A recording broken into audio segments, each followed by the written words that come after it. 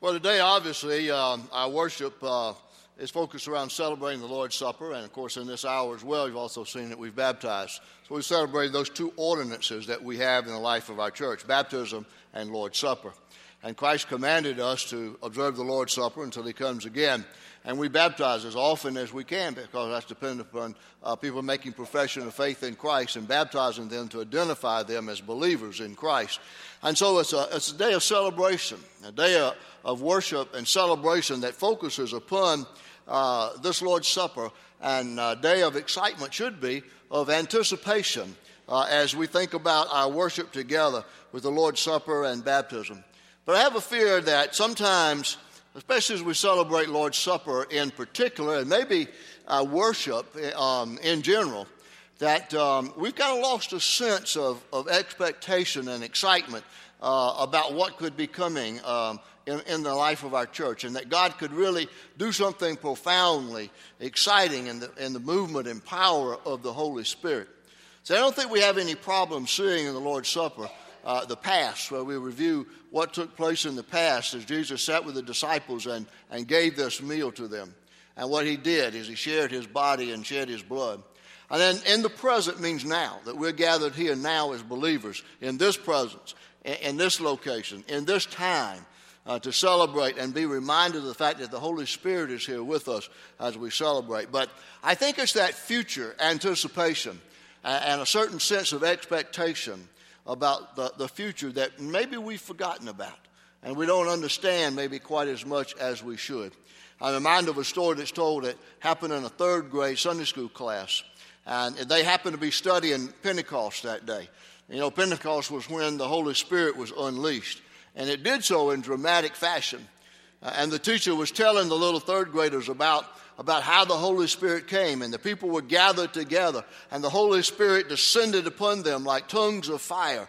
And all the people began to speak in different tongues, in different languages, and how God was manifest and the Holy Spirit was unleashed. And one little girl whose eyes got as big as saucers said, she said, our family must have been out of town that Sunday. And you know what I find in her answer is that she hadn't lost that sense of awe and wonder about worship. That was a third grader who teaches us a lesson about the fact that she still believed that in the midst of their worship, in the midst of their ordinary going about the time of worship, taking up the offering, people nodding off during the sermon, maybe even people leaving to answer a cell phone call, or maybe even to answer the call of nature, that even there, in the midst of that, God could do something profoundly exciting.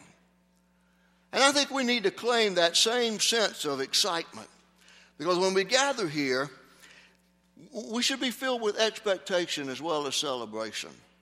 When we gather here, we need to be aware of the past, that when we take the bread and we take the cup, we remember the past and how the body of Jesus was broken for us.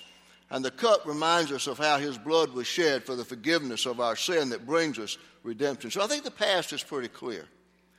And then the present reminds us that it's here in this time, in the midst of this congregation, and in the presence and power of the Holy Spirit that we celebrate.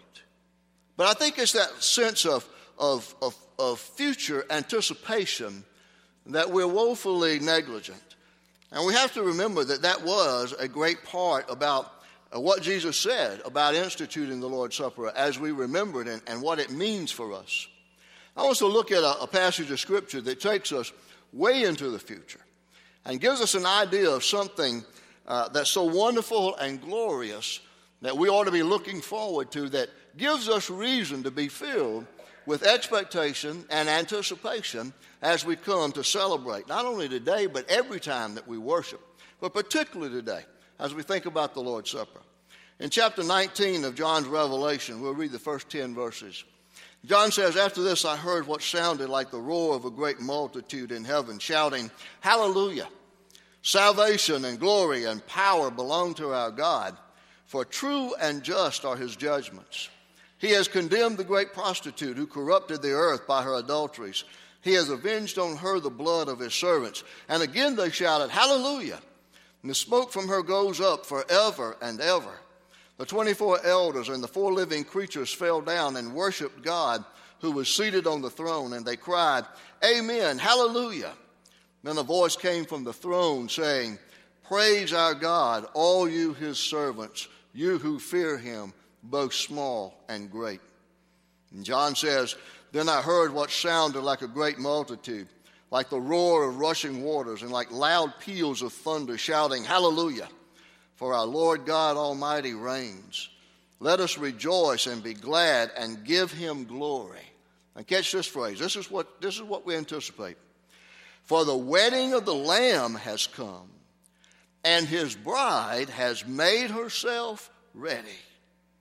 Fine linen, bright and clean, was given her to wear. And then in parentheses it says, fine linen stands for the righteous acts of the saints. Then the angel said to me, Write, blessed are those who are invited to the wedding supper of the Lamb. And he added, These are the true words of God. At this I fell at his feet to worship him, but he said to me, Do not do it. I am a fellow servant with you and with your brothers who hold to the testimony of Jesus. Worship God, for the testimony of Jesus is the spirit of prophecy. You see, John gave us here a glimpse of that future that ought to excite us and should fill us with a sense of expectation about the future that Jesus implied when he established this Lord's Supper. And John wasn't the only one concerned about that. The Apostle Paul, in his writing in 1 Corinthians 11:26, when he writes about how Jesus instituted the Lord's Supper, he said that whenever you eat this bread and drink this cup, you proclaim the Lord's death until he comes.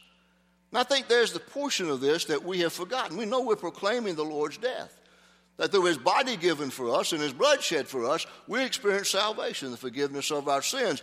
But it's that future until he comes again that I think we forget about. Remember what John said there in verse 9?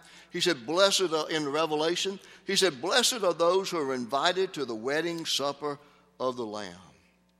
So that's the wedding feast that is in the future for us, that God has established for us and that Christ talked to us about and that he promised us. So I want you to think about that for a few moments this morning before we celebrate in this act of communion with the bread and the cup.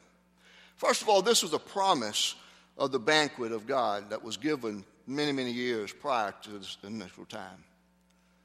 In Isaiah chapter 25, we find the prophet writing about this time to come when God's people would feast in his presence. And he says, on this mountain the Lord Almighty will prepare a feast of rich food for all peoples, a banquet of aged wine, the best of meats and the finest of wines. On this mountain he will destroy the shroud that enfolds all peoples, the sheet that covers all nations. He will swallow up death forever. The sovereign Lord will wipe away the tears from all faces. He will remove the disgrace of his people from all the earth. The Lord has spoken. In that day they will say, surely this is our God. We trusted in him, and he saved us. This is the Lord. We trusted in him. Let us rejoice and be glad in his salvation.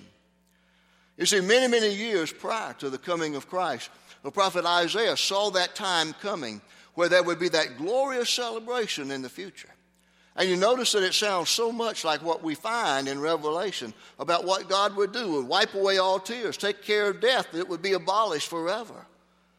And that God would ultimately destroy whatever divided or oppressed his people. And that was a wonderful thing to look forward to. The Jewish nation looked forward to that. And when Christ arrived 2,000 years or so ago, he often said things about this messianic feast and this time that would come. In Luke's gospel, when he established this Lord's Supper, he said, I have eagerly desired to eat this Passover with you before I suffer. For I tell you, I will not eat it again until it finds fulfillment in the kingdom of God. There it is, looking forward to that time that he will celebrate that with us in the kingdom yet to come. And as soon as Jesus passed the cup around the table, he said, I tell you, I will not drink again of the fruit of the vine until the kingdom of God comes. And so from that moment, he gave us reason to come to the table and share in the bread and the cup with a sense of expectation and anticipation of the fulfillment of the promise made so long ago through Isaiah, and then of the promise that Jesus made on that night with the disciples when he instituted the Lord's Supper. And that is that he will come again. And when he does and claims his bride, the church, then we anticipate that marriage feast of the Lamb. And we sit down with him in the kingdom of God, and we partake of this meal. And Jesus is there with us. We will see him face to face. We will dine with him at the table, all because of God's grace. And the second thing to see is that Jesus often pictured the gathering of God's kingdom people as a great banquet. He often made reference to that, so that people would be excited about what's coming in the future. What can they anticipate? What can they look forward to? See, I think that oftentimes when we think about looking forward, and if we do have a sense of anticipation about heaven, we're thinking more about terms of being reunited with loved ones, family members. Nothing wrong with that. But don't forget at the same time that there's going to be a glorious reunion with Jesus Christ. And we're going to see him face to face. And we're going to have the opportunity to sit down at a table, at a great banquet, a wonderful feast, and celebrate with him. That ought to give us wonderful reason to anticipate what's going to come in the future. In Luke 14, Jesus told a story about the kingdom, and he put it in terms of a feast with these words. When one of those at the table with him heard this, he said to Jesus, "Blessed is the man who will eat at the feast in the kingdom of God." And then Jesus replied with this story. A certain man was preparing a great banquet and invited many guests. And at the time of the banquet, he sent his servant to tell those who had been invited, "Come, for everything is now ready." But they all alike began to make excuses. The first said, "I've just bought a field and I must go and see it. Please excuse me." And another said, "I have just bought 5 yoke of oxen. I'm on my way to try them out. Please excuse me." Still another said, "I just got married, so I can't come." And the servant came back and reported this to his master. Then the owner of the house became angry and ordered his servant, "Go out quickly into the streets and the alleys of the town and bring in the poor, the crippled, the blind, and the lame." "Sir," the servant said, "what you ordered has been done, but there is still room." Then the master told his servant, "Go out to the roads and country lanes and make them come in so that my house will be full. And I tell you, not one of those men who were invited will get a taste of my banquet."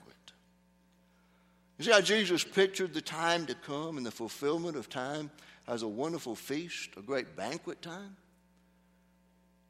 And he gives us an opportunity to participate in that. And we shouldn't reject that opportunity and make excuses for that. And Jesus described that kingdom in the presence of God, that God is the one who plans this gathering. He is the one who hosts the meal. He is the one who extends the invitation. And it's his grace that allows room for everyone to attend who will accept the invitation.